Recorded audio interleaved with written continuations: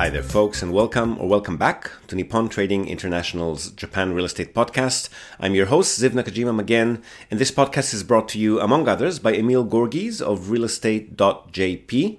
He's a Tokyo real estate agent who specializes in serving international or mixed nationality families who are looking for the perfect family home.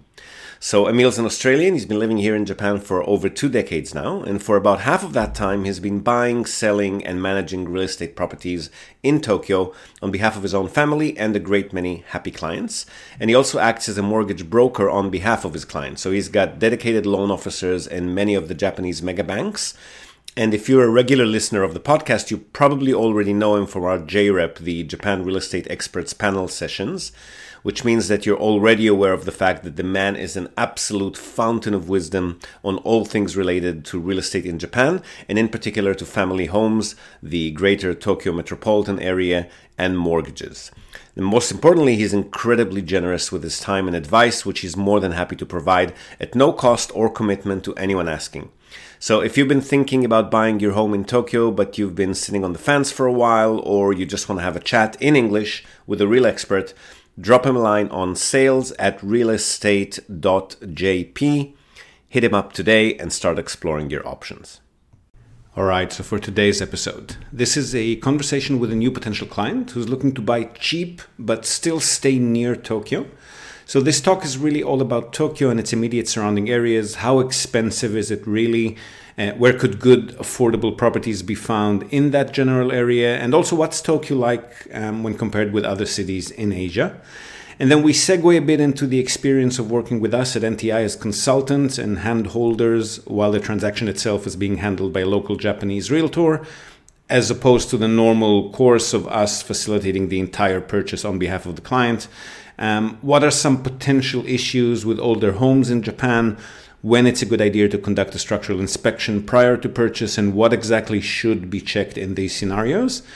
And then a bit about the potential yield of Japanese investment properties as well, and how to leverage those or another type of investment to potentially become a resident and eventually qualify for permanent residency in Japan. So well-rounded conversation there, a bit more of a macro look on the entire family home or holiday home purchase procedure and how it can be done as smoothly and painlessly as possible, whether it's with the help of a good buyer's advocate or proxy like ourselves, or even if you're doing it completely on your own. Enjoy the conversation, and I'll see you again on the other side. Oh, Okay, so I will. Do you want me to scroll down through your email and reread it, or do you want to give it to me from the get-go? yeah, I can. Yep. I just have to remember what I wrote. I found it. There you go. I found it too. So you found us through Cheap Houses Japan, right? Yep. Yeah. Yeah, I found you through Cheap Houses Japan, and basically, what I'm looking at is my work may decide to move me to Tokyo, so I need to find out, about buying a house there and figure all that out. And I've been doing some research, trying to do all the calculations to figure out, how much money I need. The challenge for me is I have 2 dogs, so renting is nearly impossible. Not much of an option. You're sorry, your voice is kind of scrappy, horsey, something that sounds like a microphone issue. Okay. Is that any better? No, that's a little bit worse actually. Raspy, I would say. Oh, it was good for a second. Okay, whatever. Sorry. I can go and get my other headset if you want. It's up to you. No, I think I can live with that. If it gets too much, I'll let you know. Okay, so you're thinking of buying. Does it have to be in Tokyo? That's pretty expensive. No, it's not in Tokyo. We have is that any better? I just switched the microphone. Yes, what have you done? That's perfect. Thank you. Okay. Yeah, I just switched it to the PC instead of using this microphone, so it'll just be all right. Yeah, so we're looking in Chiba and Saitama and Kanagawa and just kind of looking on the outside. The problem for us is that it's a full cash payment. Because foreigners can't get loans. So we're kind of looking at that as kind of pretty intimidating, but yeah. So for us, it's just kind of a couple of customers that have purchased on I think along the Keisei main line. So between between Narita Airport and Tokyo on Oh, the okay. northeastern side. They got some nice late 80s, early 19s built houses in some of the smaller communities there along the track Hmm. for 15 to 18 million yen, so Okay. just under 200,000 US. It's not Tokyo, it's not even Chiba City, but Yeah. they're nice little towns. Yeah. No, that's great. I think that's good. That's good to know. So Mm, we're obviously trying to find a bit more money than uh, what I had originally thought. But I mean, yeah. the other thing is, I grew up in. My father was big into DIY, so my house was constantly under construction. So we're kind of prepared to do a bit of DIY just to try to save some cost and just kind of get going in a house. So Well, that will widen your net. You can look at something that's a little bit older or a little bit worse shape. Yeah. yeah. Mm. Yeah. So I think one of the things that I wanted to understand was just the breakdown of the costs as well. Yeah, so I'll Looking give at all that to you, but I think I'll exclude our cost because if you're looking for something like a holiday home or family home in and around Tokyo and vicinities, there are plenty of agents that I can put you in touch with who will be okay servicing foreigners directly. okay, So I mean, I'm happy to take your money, but you might want to bring us on as an hourly consultant, which is a lot cheaper, just to help you ask the right questions rather than facilitate the entire purchase on your behalf with a strictly Japanese agent, which was what we do. But you don't need that in Tokyo. There'll be at least 3, 4 agents that I can think of who can help you directly. okay, great. No, that'd be awesome. I think our fear is because my wife and I have been living in. So we've lived in China, we've lived in Singapore now. So we've done, and we've been in Asia for 15 years. So Yeah, um, in some fairly impossible places to buy a house like Hong Kong, yeah, Macau. If you're familiar with the Macau real yeah, estate, it yeah, yeah. is madness. It's just, and So then Tokyo Singapore, looks which is also Tokyo looks friendly in comparison, right? If you talk about Hong Kong yeah. prices and Macau prices. Oh yeah, Tokyo is cheap. You could buy. I could build a housing estate for the cost of an apartment in Macau. Yeah. So you're going to be coming here and then going around with agents on a regular basis until you find the place, or are you looking to buy remotely before you arrive, kind of thing? I do tons of business trips over there, so I'll be coming to look around I'll just in hook you up person. with a local agent, then you don't need us, man. Okay, okay, Yeah. no, that's great. Thanks. I think you know, no, I really appreciate it. It's just it's up to you because if you're helping us out in this aspect, it's also kind of I'll I want to make happily sure help that you out, but you won't need me signing documents and reviewing them in Japanese and making sure. Like, we'll come in as consultants. You take us on a 10-hour retainer bank. okay, That's like $400 as opposed to the $4,000 that will charge you for full facilitation of the entire purchase, right?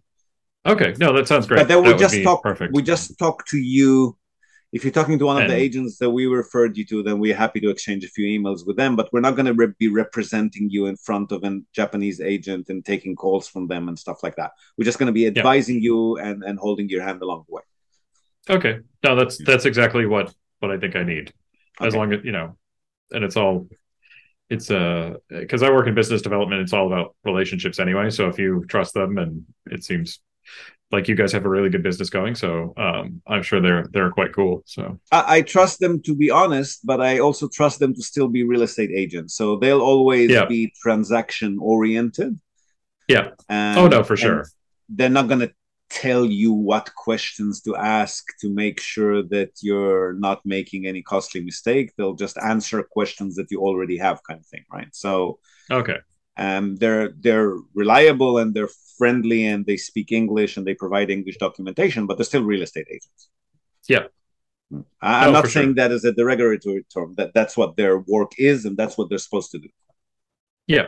No, I work in sales, so I know Yeah, it's the it's the same thing. So yeah. So so it's good to have someone in similar. your Yeah. corner, but you don't need us to actually do everything on your behalf. We'll just advise along the way. Okay. No, that sounds great. Yeah. Um, What is your budget roughly? That'll also dictate the age and the location and all that. Uh, we're kind of looking. I mean, I know this is low, but we're looking like 7 or 8. Um, like I think total cost could be up towards 9, but I think the purchase price, the list price of the house would be the final negotiated price would be 7 or 8 because you're looking at 7 or 8 the cost. million yen. Yeah, which is quite low. That's very low. That's gonna be some serious shacks in out of the way places if you're talking around Tokyo. Yeah. No, and Did we've you we've want to had quite maybe a few. what's that? Sorry. Go ahead. Did you want to maybe consider an? Oh no, you said the dog, so an apartment is out of the option, isn't it? Yeah. It has No, to be a we're house with it. Well, in that case, you might be looking at not the Narita side. I would say maybe more the south and southwestern sides, mhm. suburban Kanagawa, so a little bit past Yokohama kind of thing, Okay. and west, directly west of Tokyo, like all the way down to Hachioji. So those are all places. Transport will be smooth, but it will be 45 an hour out of the city. Yeah, that's okay. I'm an hour and 20 from work right now, so Okay, and We interrupt this broadcast to tell you about Tokyo Family Stays. They're a short-term rentals company in Tokyo, and they offer a home away from home experience, which is just perfect for remote working, quarantining, if that's still a thing, or if you just need somewhere quiet to get away from the world. They offer a variety of options for families, corporate relocations, or even if you're simply transitioning between homes in Tokyo. The properties are super comfortable, tastefully furnished, fully equipped with all amenities, and they accommodate up to 10 people. So really the only thing you'll need to bring with you is your toothbrush and maybe a change of clothes. They come with fast unlimited wireless internet, dedicated workspaces, and fully equipped kitchens, and they're just a delight to stay in. Fantastic alternative to Japanese business hotels, which if you've ever stayed in one, you probably know they're tiny, they're noisy, fine for a night or two if you're on your own, but longer term or with a family, you'll probably feel you're in a jail cell very quickly in a Japanese business hotel. So if you want to give yourself a sense of space and freedom by renting a real home with comfortable Western beds, including all the necessities like baby bedding, children's toys, high chairs, etc., you definitely want to reach out to Tokyo Family Stays. They've been at it for over a decade. They're a fully licensed Minpaku or short-term stay operator. And as a special bonus for our viewers and listeners, they're also throwing in a breakfast basket upon arrival for anyone who books and mentions the Japan Real Estate Podcast or NTI. And not only for guests, if you're a property owner, you've got an investment property that you want to tweak for higher profit, or a holiday home that you want to rent out when you're not using it via short-term stays, drop them a line today, see how they can help you maximize your property's income. And again, as a special bonus to our viewers and listeners, they're also offering a free audit of your existing short-term stay listings without any obligation whatsoever. So feel free to reach out to them at tokyofamilystays.com. Well worth a visit. And again, if you're in the market for a family home in or around the Tokyo metropolitan area, Emil's your man. Don't be shy to reach out to him as well at sales@realestate.jp. And now, back to the podcast. Okay, and it'll be an old house, like we're talking early 80s, maybe yeah. middle 80s if we're lucky. Yeah. Yeah. No, we've done a fair amount of research looking in that price range to see, what we can find and what we like. And some of the houses we look at are they're pretty okay. They're a bit remote, so we Yep. need a car to get kind of to That's the what I station mean. and then Yeah. off and Yeah. yeah. But Yeah. for us, it's kind of we've lived in urban centers, so Hong Kong, Shenzhen, Macau, Singapore. So we're kind of like, all right, the country would actually be, okay to have a place for the dogs to run and do whatever, do dog things. Yeah. Yeah. So, So, I mean, so look, if the criteria is up to, say, an hour from Tokyo, mhm. and age is not a huge concern, then yes, they'll definitely be able to find some stuff for you. So I'll put you in touch with two agents that I can think of. Okay. Kick off the exchange with them and see if you're not getting anywhere with them, which I doubt, but just in case you're not getting anywhere with them, let me know, and then we can just onboard you as a normal. just in case it's really too much out of their way. But I don't think so. They usually definitely cover Chiba and Kanagawa, so they should be okay. Okay. Yeah. No, it should be good. I think we're I think as long as they're happy to help us out, that would be great. And I am not a real estate person, so I'm just kind of curious. Is there anything I should know? Like I've done a fair amount of research into the types of houses, the types of costs, like some of the construction costs, like if you're replacing the bathroom, plumbers, that kind of thing. But is Okay. there anything that I should be looking out for that's particular to Japan real estate, like termites or earthquake Well, valid housing? are termites particular to Japan? I thought they were something to check for Oh no, they're everybody. well, everything in Singapore is made out of concrete, so Yeah. so there's not really a termite problem. Well, it's wood, so you want to consider termite. You want to consider the mold that builds on it when it gets hot and humid. Hmm.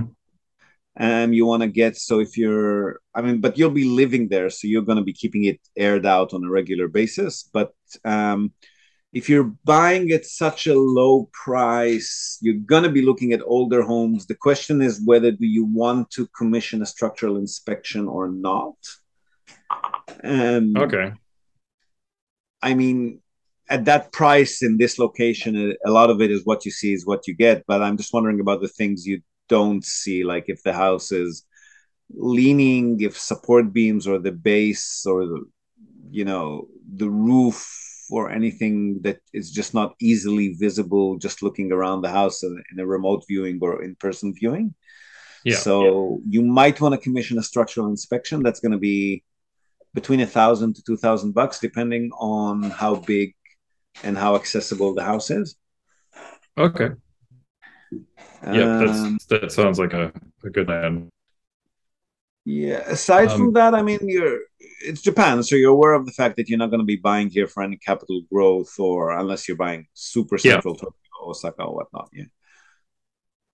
Yeah. It's not for capital growth. It's basically to get us over into Japan, and then we would look at maybe getting another property that we could rent out, and Yeah. the yield. I think I was looking. It's about 6 to 8% yield is what I saw in some of the stuff you sent over, or does it? I know it depends on the area, but That'll be gross, I think. Net pre-tax yield, if we get to 7%, we're very happy. It's usually six at most. okay.